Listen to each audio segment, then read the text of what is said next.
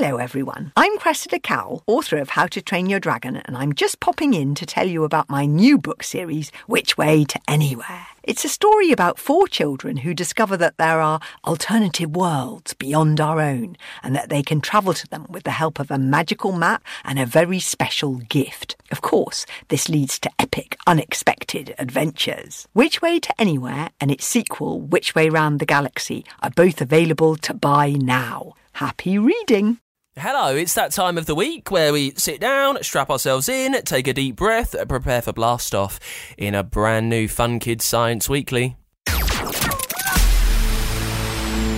My name is Dan. Welcome to the show that lets you explore the universe and everything beyond, searching out those science secrets, and then we kind of get you back in around about half an hour. This week, we're chatting to a legend too, Professor Robert Winston. You might have heard of him. I reckon grown-ups that you know definitely have, because he's presented science on telly for years and years. And he's written books too. He's got a new one out. It's called The Story of Science.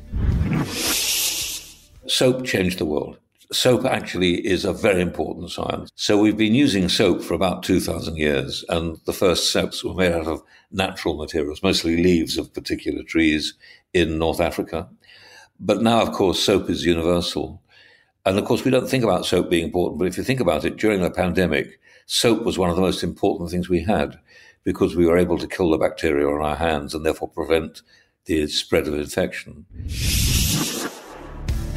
And we're checking in with our microbe friends, Benny and Mal. They are 2 tiny little organisms that are looking at big choices.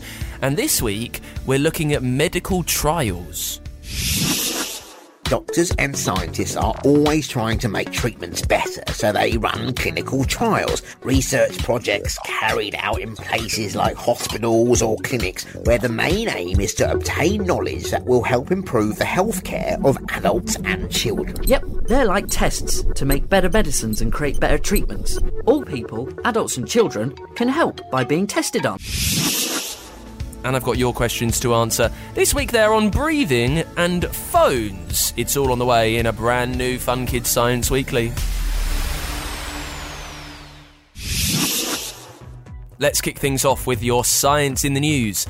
The company SpaceX managed to blast off a new rocket in a test flight over in Texas recently. It's 120 meters tall. Previously, it blasted off in April before it exploded quite quickly.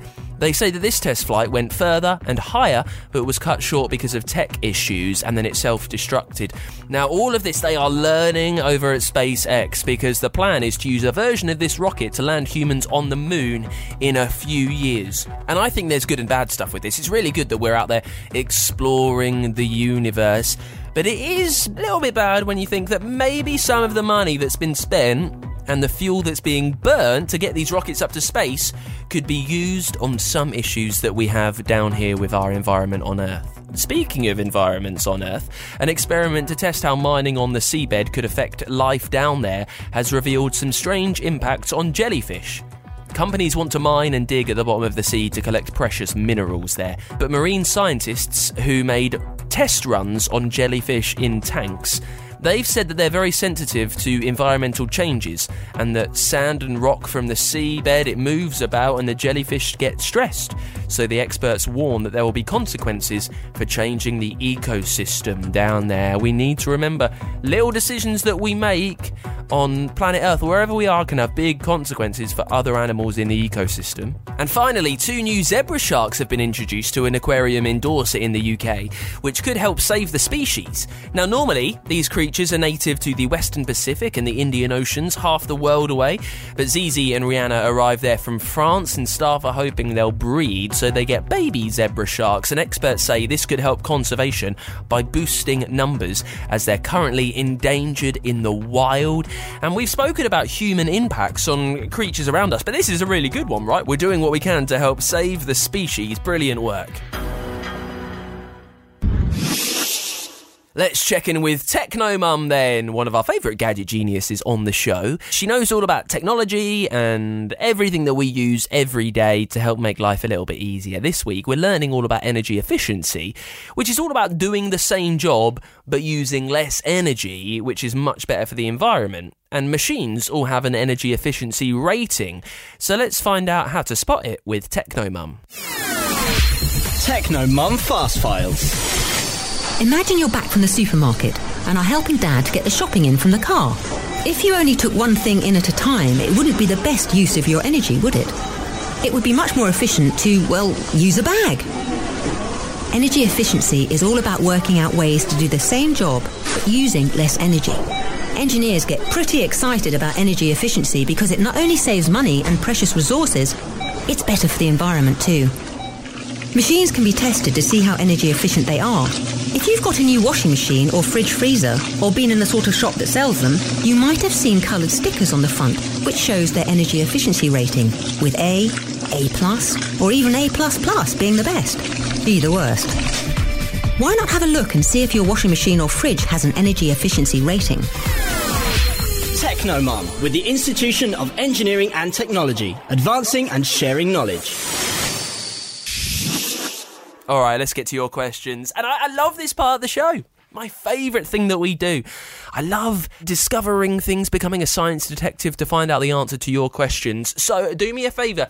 If you have anything sciencey that you want answered on this podcast, and you can star on it, so everyone knows it's you, get to funkidslive.com, find the Science Weekly page, you can record a message with your question. You can do it on the free Fun Kids app as well. Just say, "Hi, I'm Dan, and I want to know why flamingos are pink." Something like that, and I will answer for you. I tell you what, let's get to Bethan in Cornwall, who has asked a brilliant question, wants to know, why do we breathe automatically? We breathe because every part of your body needs oxygen. Air fills your lungs.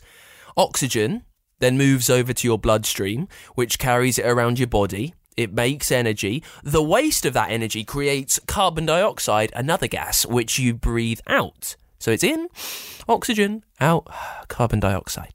Now, there are a couple of reasons why you breathe in automatically. Your brain is always getting signs and signals from all over, which looks at whether you need to breathe. There's a part of your brain called the medulla, which tells your lungs how to control the breathing. And actually, so it's got like a sensor in there that says, okay, maybe we need more oxygen, maybe we need to get out the carbon dioxide. Here's what's amazing. You don't breathe because you need oxygen, really. That's not what makes you breathe. It's because you need to get out carbon dioxide. Your brain, this medulla, is monitoring the levels of that gas, carbon dioxide, in your body. And when it gets too much, it could be very bad for you. So you breathe out, and then what do? Well, you got to breathe in. So that's why we breathe automatically, Bethan. Thank you so much. Next one, this is from Kyle, who is in Sydney, who wants to know, how do you make mobile phones and how do they work? Well, phones work by talking to each other and sending and receiving radio waves. Radio waves are the longest wave on the electromagnetic spectrum. These are waves of energy flying through the air all the time. And depending on how fast they're moving and how short or long they are, you might be able to see those waves as light. Or they could be used to send text messages. So these phones are sending waves out in all directions, like dropping a stone into water, and then think how the ripples move out. When you make a call on a phone or when you send a text, that ripple, that wave, those radio waves, they hit a base station that's near you. It's a big mast that takes the message and then beams it out again over a much longer distance until it hits another mast that's near someone you want to call. Just think of how big that scale is and how quickly it happens when you want to make a phone call. The waves move at the speed of light. And, well, phones are made with various little parts, like the display, the circuit board, the battery, the microphone, the loudspeaker, and some, incredible metals are used. Copper is used for the wires. Aluminium is usually used to shield your phone. Palladium is used for the individual components, the little bits that make it. Silver is used to conduct electricity in there. Cobalt's used. Tantalium, tin, gallium, indium. So many different materials and metals are made to use a phone so you can talk to someone half a world away. It blows my mind, and I'm very thankful for that question, Kyle. Thanks for sending it over to me. If you have got a question for next week, I'd love to hear your voice so you can be a star of the show.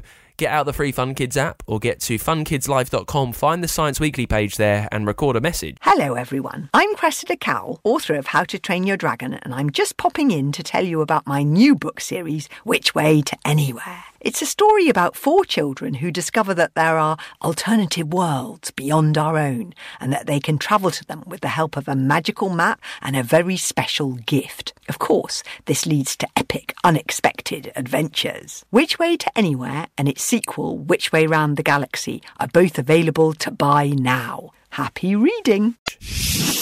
It's the Fun Kids Science Weekly. Now, one of the world's most recognisable scientists has got a brand new book out. It's called The Story of Science. Very grand. It's by Professor Robert Winston, who I think has done more things than would fill Wikipedia, and joins us now. Professor Winston, thank you so much for being there. Oh, pleasure to be here. Now, I have to ask you, of all the different experiments, the different studies, everything that you've done in the world of science through the years, what's the one thing that you've been most surprised to find out? Surprised by? I think I'm always surprised when anything works. Basically, most of the experiments that I do fail. One of the messages about science is that don't be frightened of failure, because actually your experiments need to fail because you need to work out why it's not working, and that actually makes it a better experiment when you do work it out. So ultimately, when you've published a scientific paper, and I suppose I've published lots of those, hundreds of them, you are actually publishing a new failure and then showing how you overcame the failure.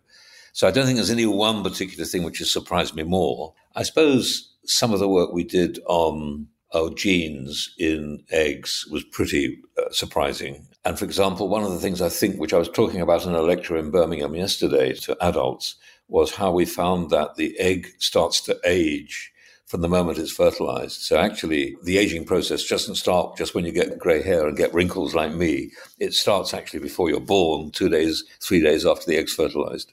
So, and we can see that under the microscope, and it's fascinating, really. Well, listen, the new book is The Story of Science, which sounds very grand. It's a massive story. How did you know where to begin?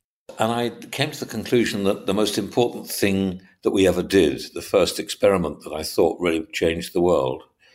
So I chose the stone hand axe as my first piece of science because that was about 2 million years ago. Roughly speaking, our ancestors, before we were properly human, started to pick up stones and then model them to make axes and to make knives, to make very crude instruments at first. And it took over 1 million years to improve them. But with those instruments, we actually changed our diet and we changed our hands. 2 things were really important. We changed our diet, which ended up with far more protein in it because we were able to take the flesh off the bones of animals in desert places and in the savannah in Africa. And secondly, we also were able to start manipulating things with our fingers. We developed the finger and thumb, the opposable finger and thumb, which are part of that making models. That actually is the most important tool we have. We can really press very, very hard, almost to the point of pain, and we can actually press very, very gently, like a delicate feather touch. So the human has that immense capability, which came out of developing these tools. And I think thirdly, of course, communication with each other, because we started to hunt together, and that was to protect each other. So I think those 3 things resulted from the stone hand axe. But it's only really recently, it's only in the last 50,000 years that we've really improved that stone hand axe to make a really good knife. But if you look at museums, you can see how amazing that technology has improved, that people were actually able to shave with the knives they made eventually in a way that, you wouldn't probably do as well with a Wilkinson or Gillette blade. So it's interesting to consider that. Even more recently than that, I wonder, say in the last 200 years, there has been so much discovery and so much invention, from the combustion engine to different vaccines and now computers and the internet. And I wonder if in your research and your discovery, you found a really important science invention, something that we have completely overlooked that should get more credit than it does, Robert. Well, the obvious one's in the book, which is the invention of soap. Soap changed the world. Soap actually is a very important science. It's the ability to make an acceptable alkali not an acid solution, which actually will wash fats off and get rid of grease. So we've been using soap for about 2,000 years, and the first soaps were made out of natural materials, mostly leaves of particular trees in North Africa. But now, of course, soap is universal. And, of course, we don't think about soap being important, but if you think about it, during the pandemic, soap was one of the most important things we had because we were able to kill the bacteria on our hands and therefore prevent the spread of infection. Well, listen, it's so good to hear about some inventions, and I know there's loads more in this new book. It's The Story of Science by Professor Robert Winston. Thank you for joining us.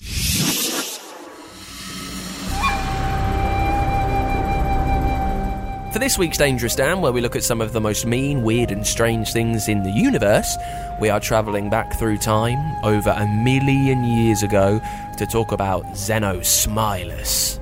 Xenosmilus is an ancient, extinct, huge type of saber-toothed cat.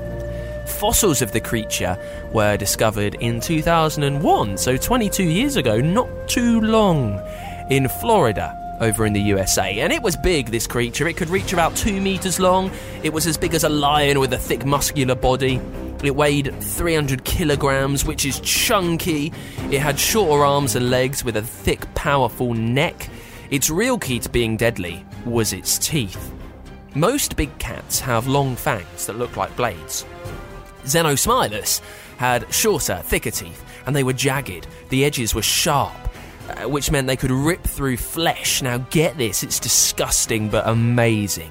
Most cats today, they will strangle their prey, using their arms to squeeze down on the neck to push out all the air so it can get its dinner.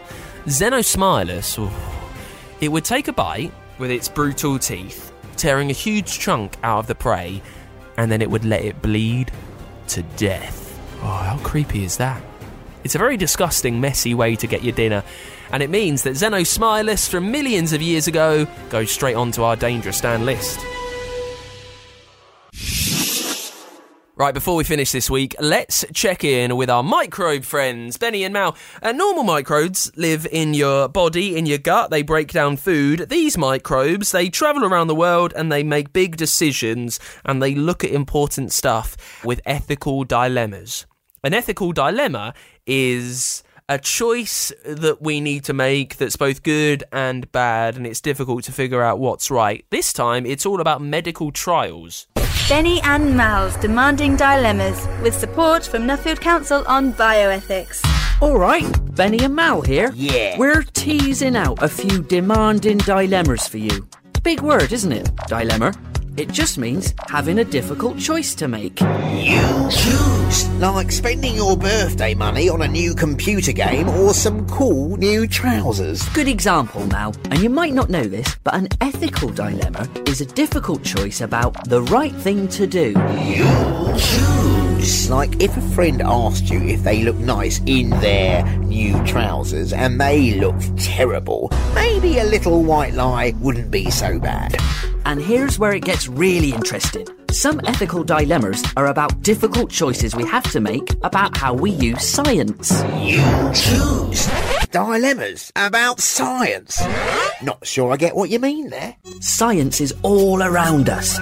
It helps us do a massive amount of stuff, but just because we can do some things, well, that doesn't mean we should. Yeah, it might be easier to fib to your friend and say they look nice, but then when everyone is pointing and laughing, they be like, why didn't you tell me? All right, calm down, mate. You choose. And I'm getting very close to deleting that sound effect, Mal. So, let's talk about clinical trials. Order! Not that sort of trial. We're not in court. Oh.